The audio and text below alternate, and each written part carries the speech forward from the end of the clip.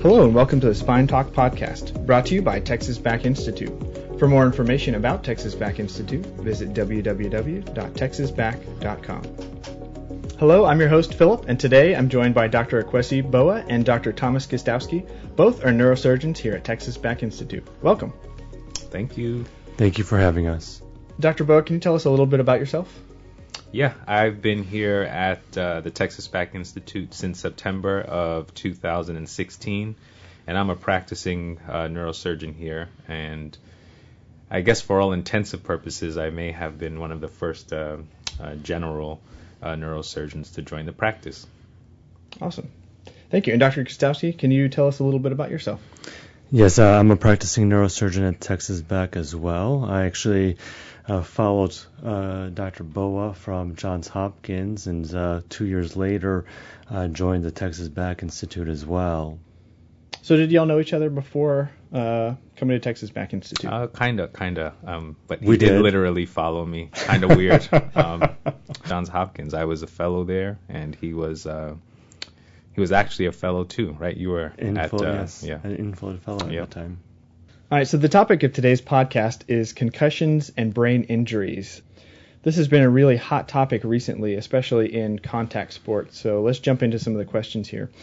What is a concussion, and what are some of the short-term and long-term effects on the brain after a concussion? So I'll give you the medical definition for concussion. It's basically a clinical syndrome characterized by immediate or transient alteration in brain function, including alteration of mental status and level of consciousness resulting from mechanical force of trauma. More or less, it's basically just the brain getting stunned from the mechanical forces of some sort of impact on the brain. The way that the brain functions or kind of is sitting inside the skull is that it's swimming in fluid called cerebrospinal fluid. And so the brain is moving and is dynamic within the skull. When you have some sort of impact against the head, what ends up happening is that the head or skull first slams, and then in a delayed manner, the brain moves as well afterwards. So with that occurring, the brain basically moves along the base of the skull and hits against the skull, and then sometimes can also recoil back, and this is called a coup contra coup injury. Okay, so more or less when we think of concussions, it's just mechanical forces from impact against the head and with the brain hitting the skull inside. So soothing when you speak about people bashing their heads. I think also to piggyback on that, the key is that it's transient. It is transient. It is transient. So when we're talking about things that are long lasting afterwards, you may not be dealing with a concussion per se. Yeah, so that's one of the things I wanted to talk about is we probably all know somebody who has had a concussion at one point in their life. We see these on national TV almost every week, whether it be in a sports-related thing or in the news. Some of these are extremely dangerous, it seems like, and sometimes the news plays it off as not a big deal. How should we be concerned about a concussion, short-term and long-term? I think there are a few things to say about that. So for sure, short-term, if you look, and I don't like looking at a lot of the, individualized guidelines about concussions, because if you go just on your smartphone or on your computer, there are literally hundreds and hundreds of protocols regarding concussion. Probably the two most popular would be the guidelines from the American, Academy of Neurology, AAN, and then from the NFL, because that gets the most attention. But I'm a parent. I have kids that play sports. So if you look amongst sports that have the highest rates of concussions, that would be, soccer. It's higher in girls for whatever reason. You guys are vicious. Rugby, American football, because there's Aussie Rules football as well, which for some reason isn't on that list. I don't know why. And then hockey. Boxing. So boxing. I think boxing gets elevated because of, a lot of the imaging findings, but absolutely boxing and, all of the mixed martial arts. But I think short term, if you don't, all of us that at least are there, especially if you're a parent or a coach, you have to have, a tool available and medical professionals at least within arm's reach for this specific problem, because this is going to happen at one of your games. And it's very important to follow the guidelines so that you don't miss what happens. I know the protocol for the NFL is a little different because these are basically athletes and specimens, but for the average child, short term, it's very straightforward in terms of the 6 steps that they want you to take in terms of, assess the kid, and they ask you, a very specific set of questions called Maddox questions. That guy was an Australian neurologist watching people play Aussie rules football and bashing their heads all the time, and said, I think I need to study these people, see what happens to them. So you get them out, watch them for at least 24 hours, which is actually the official guideline, and then slowly escalate back into full contact of whatever that sports activity was. And that's kind of concerning in the short term, isn't it? Because it's like, man, how do you know what we're going to be dealing with later? But for short term, absolutely, you need to be educated so that you can realize what what's going to happen and kind of how to go about it when you do see it.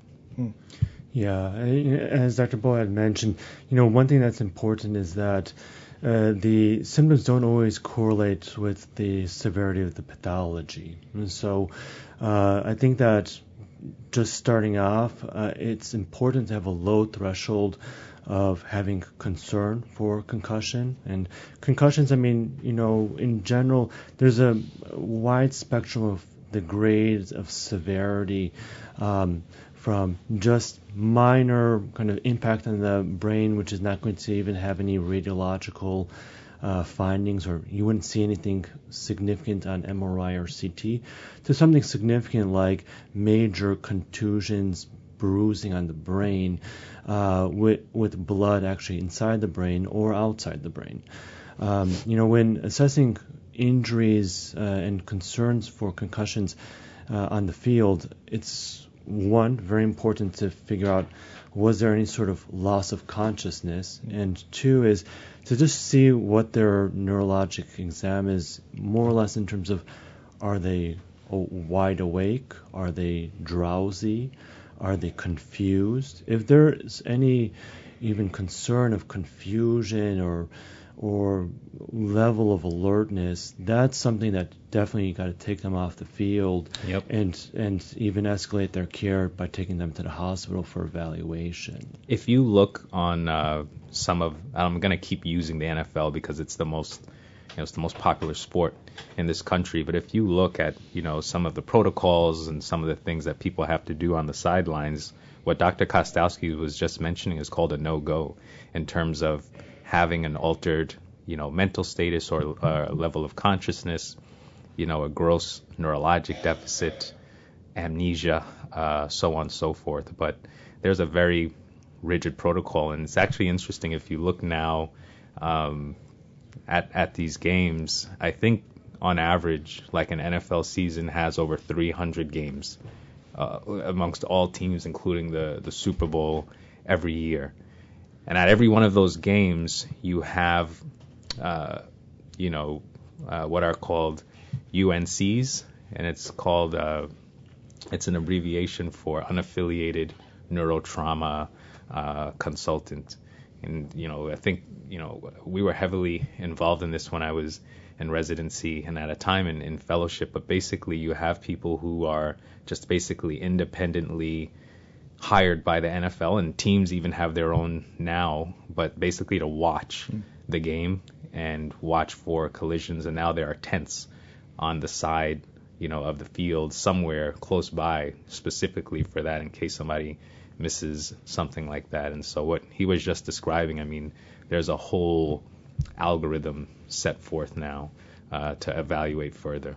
Yeah, but just simply putting it, it's like the saying goes, when in doubt, sit them out. Yep. So there's any concern, you don't want to put them back on the field, because also an initial trauma could have repercussions, but if there's secondary traumas, kind of repeat traumas, that can compound on the initial trauma and make things much worse, and make the situation much more severe. So if there is concern of some sort of significant impact to the brain, you just got to give the brain some time to recover and have that player off the field.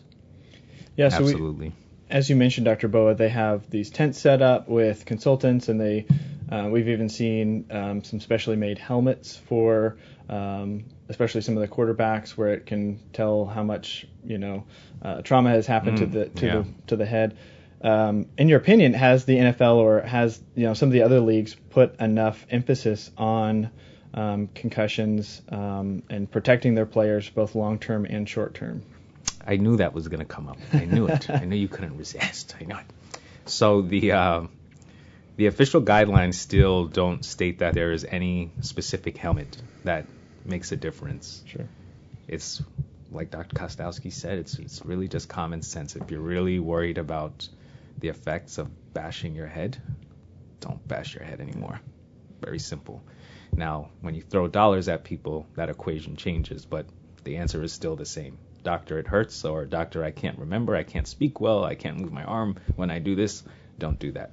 If that's as simplistic as we can be. Is enough attention being paid? I guess it depends on what day of the week you ask us, because, right, it depends on who's being injured, how high profile that player is, and what has happened. 2011, I remember in training, and we're in Texas, so you guys may remember this, Colt from University of Texas, the quarterback. It was Colt McCoy. Colt McCoy. This is when a lot of this stuff really took off. In 2010, Dr. Ellen Bogan, who was at the time the chairman of neurosurgery at University of Washington, was on the NFL committee for head, neck, and spine, and was going through some stuff with Congress about, the NFL trying to suppress their concussion data, which, by the way, is why now it's publicly available. But it really depends on who's being injured. In 2011, when that happened to Colt McCoy, there was a clear, horrendous head injury where he was dazed, and then they put him right back in the game within a few downs.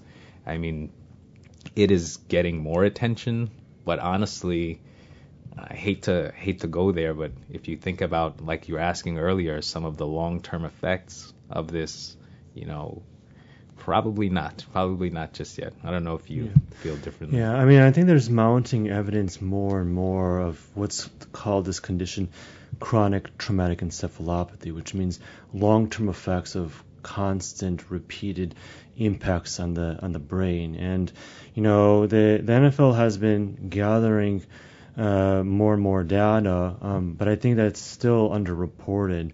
And like Dr. Boa had mentioned, helmets will help to a degree, but they are certainly not the solution. They are not going to prevent a vicious blow to the brain, nor will it even kind of minimize or the impacts of repeated blows to the head. I mean, fundamentally, this is part of the nature of the game of football. It is a high impact sport, and part of the reason that it makes it so fun to play or watch, but at the same time, it is a fundamentally violent sport. I think that we are going to see in the upcoming years even more data to show the consequences of repeated blows to the head. And, I think we're going to eventually have to reconsider how we're viewing these sports. I think a lot of parents are becoming more hesitant to send their kids into sports like football, hockey, soccer, because of these concerns. And, I think that we still have to better understand this pathology or this disease process.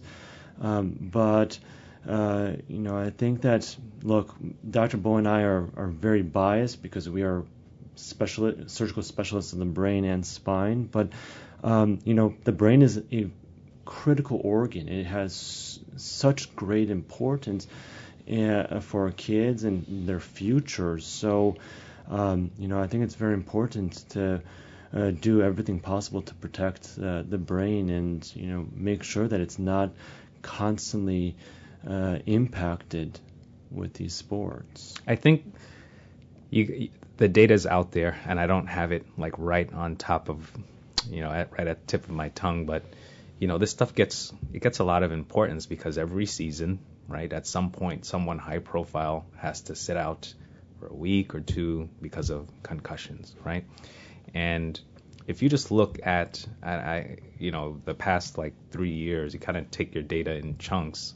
I think concussions were, I just mentioned, for the entire season, all teams included, Super Bowl included, playoffs, every season is about 330 some odd games, something like that. I think 2017 there was an uptick in concussions, and if you look, they're not reported by team so that you can kind of flag certain practices, and this is the NFL we're talking about. But then in 2018, went down by over 20% or so. And I think most recently for 2019, it's probably back up. I look at this stuff a lot because it just tells you how, to answer your question, how important it is to the league, right? It's really important. Kind of see a steady downward slide, steady decline of the incidence, but it's still kind of hovering up around the same area. And before it really gained any traction, 2010, 2011, how many of these were going unreported? How many now are still going unreported? So, just to kind of give you an example of how seriously the players are taking it, I want to give a shout out to a Baltimore player, John Urschel, and sorry, Cowboys fans, but coming from Baltimore, I follow the Ravens. But John Urschel is a great example of how seriously the players are really taking these concussions. Yep. And he's a really, really talented football player, all-star athlete, but also an all-star academic. And he was working on a PhD at MIT in mathematics. And he had played on the Ravens for several years. And extremely talented player. I mean, he was fantastic. But all of a sudden, one year, he just said, I've played this game for a couple of years. I am worried about the impact that this is going to have in terms of my academics and just long term in terms of cognition.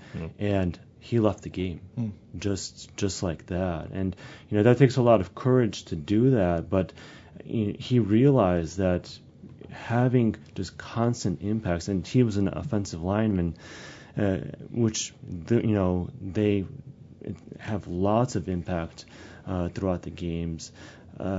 He understood that there were consequences of this, and if he kept on doing this for 10, 15 years, he might have some long-term consequences. Right.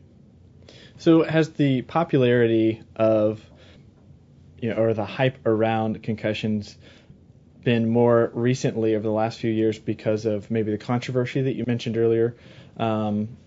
Or has it been that there are more concussions, or is there new data out there showing more about concussions that we now know more than we did before?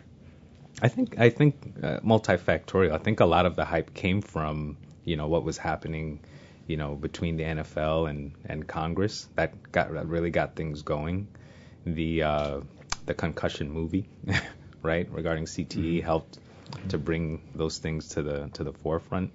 And then, as it gains traction, you continue to see these stories. We were just looking at, one of the articles about Baylor, right? I mean, we're looking at their quarterback who's had a couple, but they recently just had a freshman, I don't remember, Braylon Taylor. They recently just had a kid retire as a freshman. And this was like this is an amazing athlete, wide receiver, and then I believe tight end, and then you're so good you can play defensive end, and this is Baylor we're talking about. It's not a small program. I mean, it's a lot. It's everywhere. And no matter what program you follow, you are going to see one of the important guys out at some point for a concussion. So it's multifactorial. That definitely the controversy before helped to bring it to the forefront, but the realization that there are probably some, like Dr. Kostowski was saying, there are probably some long-lasting effects that we just don't even know about. It's concerning. Yeah, I think that with these concussions, I don't think that it's necessarily that the sport is getting more violent. I think that if anything, they've taken lots of strides now to make certain impacts illegal, and so they're cutting down on it. But it certainly has now come onto the radar. We are much more cognizant of the potential dangers and the consequences of these impacts to the brain. Right, and being more aware of these types of things is probably only going to help Absolutely. in the long run, I would assume.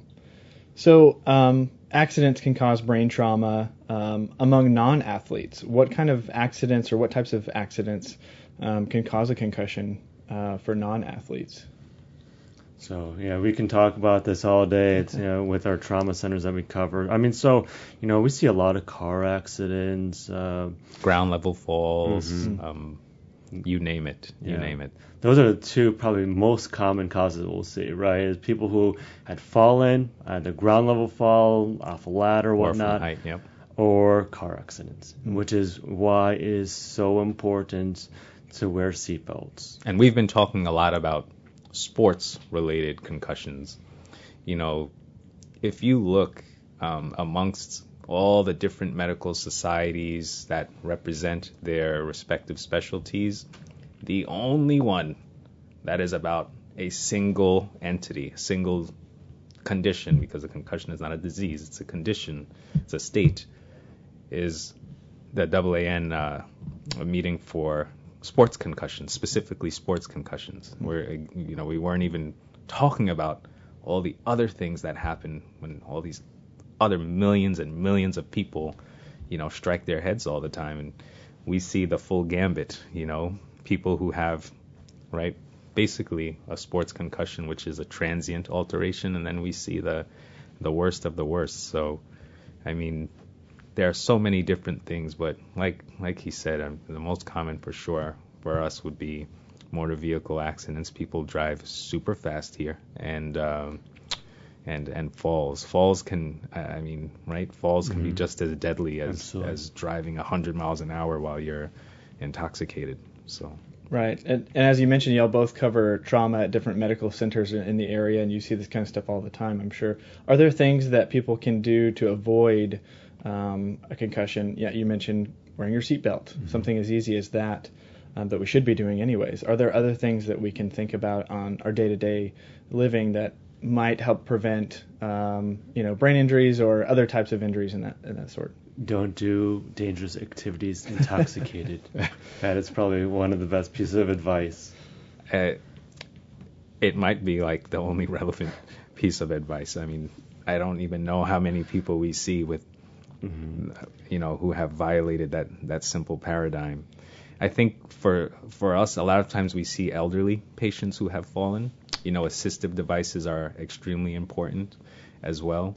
And like he was saying before, you got to exercise a lot of common sense here. If you have somebody that you're worried about in terms of being alone or doing certain activities, you got to help people, do things. We're all busy, but at the end of the day, for us, the preservation of human life and its improvement, that comes first. So you kind of mentioned a few of these things as far as sports go the other day. While each instance of a potential brain trauma is unique to a patient, is there a typical approach to diagnosing and treating these conditions? If one of us were to fall or have a car accident, is there something that we should watch out for, red flags? And then how would you guys treat that in the long run? Yeah. Well, so basically, piece of information that I'm always seeking out right away when I'm evaluating any head trauma is, one, the mechanism of injury, what happened, Then second is, was there any loss of consciousness? If there was, that's more significant. Okay. Was there a seizure? That's also something that's, if either one of those were present, I'd have a very high threshold or a very low threshold to go to the hospital for evaluation.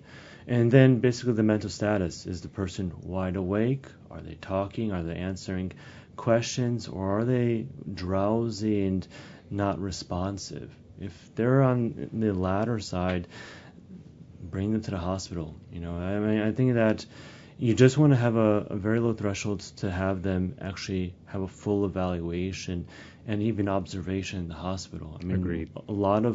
Most head traumas, if they're coming to the hospital and there's any sort of irregular finding, they're being observed in the hospital at least overnight. Absolutely. And going forward, I mean, there's medicine involved, obviously, but it's medicine at its core is still good old common sense. If something doesn't look right, someone doesn't feel right, go get it evaluated. Is there anything else in the current research or treatment of concussions that we should be aware of that the public may not know? Well, I think, first and foremost, the most important thing is really prevention rather than actual treatment. Okay, so I mean, I think that you can have the greatest impact by just taking preventative strategies to minimize the chances of having this in the first place. There's research being done. There's a lot of experimental medications for neurologic trauma, whether it's to the brain or to the spine. But there's still no magic pill that's going to reverse the damage. And unfortunately, the nervous system is much more sensitive than many of the other organs of the body. And as a result, also very unforgiving, especially as we get older. So the most important thing is to prevent this from happening in the first place rather than treating it and kind of trying to fight against the natural pathologic process that occurs. There's also a lot of research. I do work for the FDA. There's a lot of devices that are being studied in terms of being able to diagnose on the field injuries before a person's able to get to the hospital. A lot of stuff is right now under investigation, but still, there's no magic cure to severe trauma to the brain. Some of the interesting things, I mean, over the past couple of years, eye tracking has become huge. One of my old attendings, big shout out to you, Uzma Samadani, wherever you are, had developed a company where they basically made what was literally called an eye box for eye tracking. And if you look, there are a few different companies who've been on the same wavelength in terms of trying to use extraocular movements to kind of see if people have a concussion or have actually, kind of the concussion has resolved.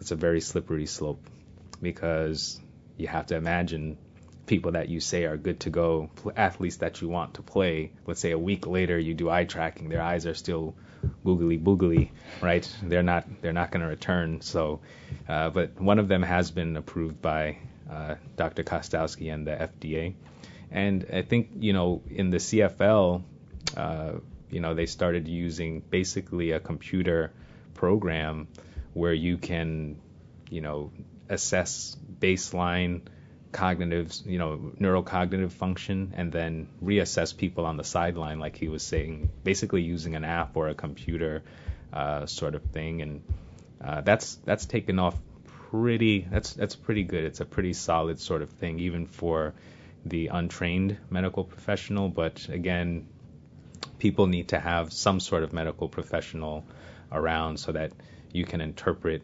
what's your whatever it is that you're seeing and whatever the changes are from the baseline. Right. And the CFL, you're referring to the Canadian Football League. Yep, you got it. And I believe they're going to be talking about that this year at the Combine, NFL Combine, discussing possibly using that in the future, which, another tool for medical professionals is always probably a good thing. Yeah, but kudos to the NFL Players Association for making sure that there are other people around watching to make sure that if something doesn't look right, it gets evaluated. Yeah. Well, I know we need to get you guys back to clinic. Thank you so much, doctors, for your time and your knowledge on this topic. This is a very important topic, and I'm sure that awareness will continue to grow in the coming years. For more information about Dr. Boa and Kostowski and other neurosurgical treatments, check out our blog at texasback.com. We would love to connect with you. Please join us on Facebook, Twitter, Instagram, and YouTube, and LinkedIn. And also, please subscribe to this podcast for more stories like this. Thanks for joining us, and we'll see you in the next episode of the Spine Talk podcast.